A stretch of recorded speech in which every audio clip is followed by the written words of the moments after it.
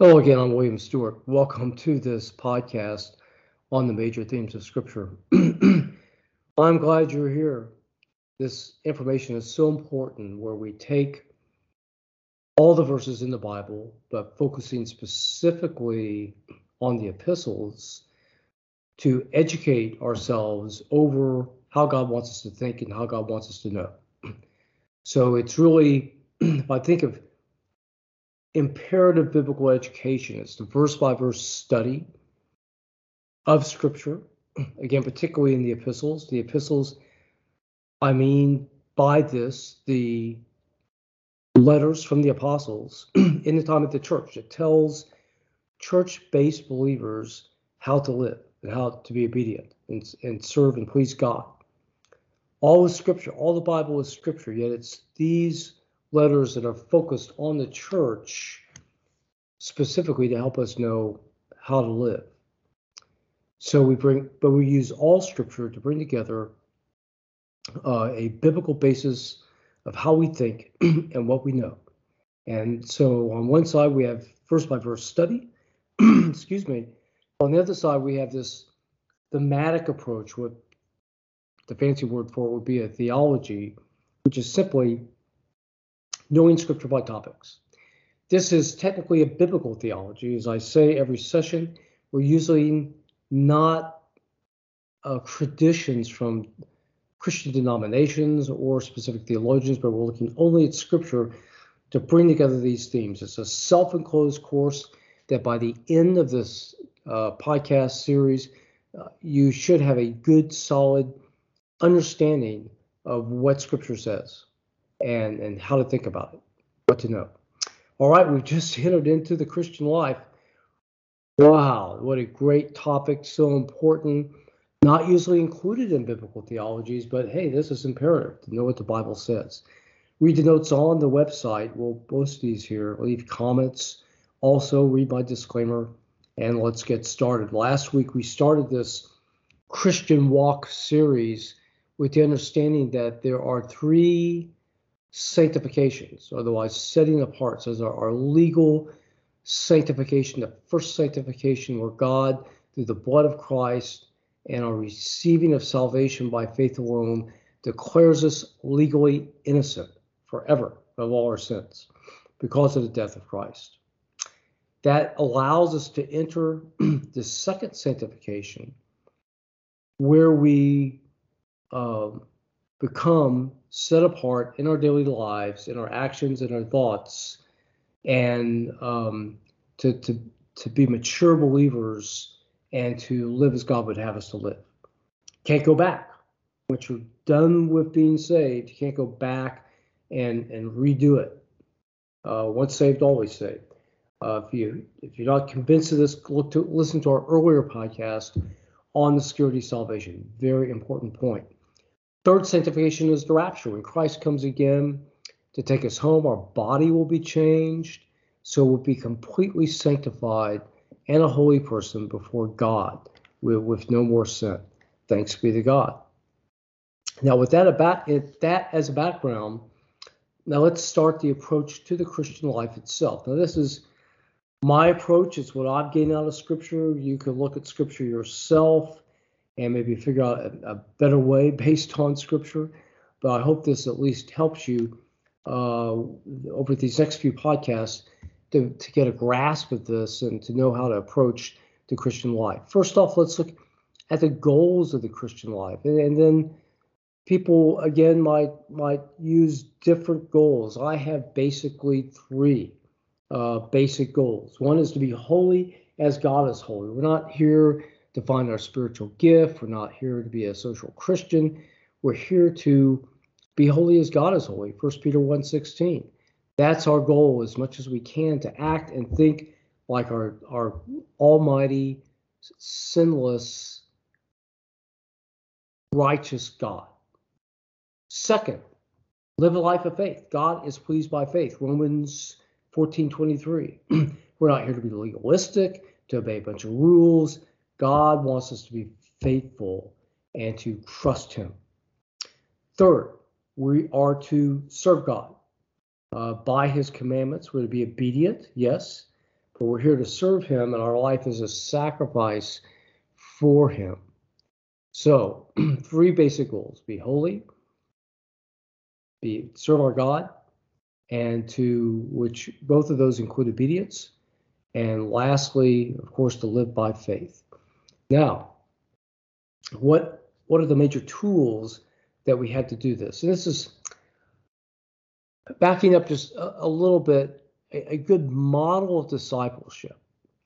Our approach to the Christian life is in 1 Thessalonians 1, verses 5 to 7, where Paul joyfully recounts how the Thessalonians received the gospel and grew in it. And so basically, as we talked about last week, we have to be saved first. We have to be confident in salvation. Those are have an effective Christian life. Those are paramount. Any Christian life at all, of course, to be saved, but to have an effective Christian life, to be secure in God's love for us and commitment to us by his promises. So having said that, then, in our Christian walk itself, there's two basic areas. One are the tools we have to live that life, and then what we are to do. Now, we'll talk in the next maybe several podcasts from now, what we do, but our basic tools are these. And the first one of these, which we'll talk about today, is the Bible. So our handbook is the Bible about how to live the Christian life. We are to know it and to follow it. Now, I don't know about you, being a guy, if I go out and get a new droid, any sort of new apparatus, my initial instinct is just to jump in and start using it. Now, sometimes that works. Maybe 1 in 10, I can figure it out and just do it. I don't know why I do this. I think it's the Y chromosome. But ultimately, I fail. My wonderful wife, Jeanette, she always goes to the manual itself, downloads it from the internet. She stores it and files it and reads it. And I go, wow. And she generally figures it out. I ultimately, after many failures, I will concede the fact I probably need to look at the manual. Or better yet, I can just ask her because she's figured it out, right? So as Christians, we have a manual about how to live, what we are to know, and that is the Bible. God has spoken to us through Christ in this age, and those words are in the Bible. So we know this from Scripture.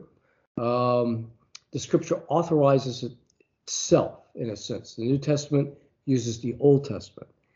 There are verses in the New Testament testifying to its legitimacy. 2 Timothy 3:16, what Scripture is useful for. 2 Peter 3:16, almost the same. That's nice. Peter's saying Paul's words are Scripture, prophecy Scripture. 2 Peter 1:21. So those are great verses. But the authorization actually comes more from the concept of apostolic authority. And this is very Johnnine in its presentation. John makes clear in the book of John, particularly in chapters 5, 8, 17, that the word of the commandment, the salvation, the plan of salvation, the word and the truth of salvation started with God and was given to Christ. And then in 1 John, especially in chapter 1, into chapter 5, it was given to the apostles. So from the apostles then, again, 1 John 1, it was given to the believers, to the second generation Christians. So that word, first the oral tradition and then the written tradition of Scripture, came directly from God, and again through Christ, through the apostles.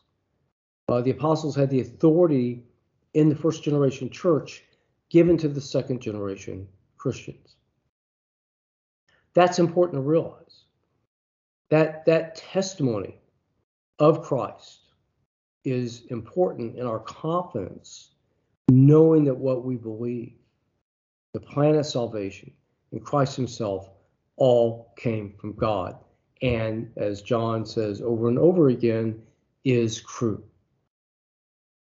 and that's where our hope lies. And so in our Christian life, that's on what we depend. As it says in Hebrews 1, verses 1 to 2, God has now spoken through his Son. And of course, that has come through that oral and written tradition in the scriptures. He speaks through the scriptures, as is so plain in Ephesians 6:17, that the Spirit uses what's called in the original Greek, the rhema, what is expressly said by God, to provide us power in our life. Okay, important stuff. In living the Christian life, after we're saved by grace, secures our salvation, we then need to think and to know how to act and what to believe and act on it. So two different spheres in growing in the Christian life. The basis, part of the basis of what we know, or how to act and think, then is a tool for how to act on this is the Bible. That's our handbook. Now next week we'll talk about power. That's also important, and that power to live the Christian life. Afterwards, then we'll follow about what we do. Okay, thanks for joining me today. I hope this is helpful. It's a pleasure to teach you. Again, leave comments, ask questions, and we'll try to address these. I'll look forward to seeing you next time.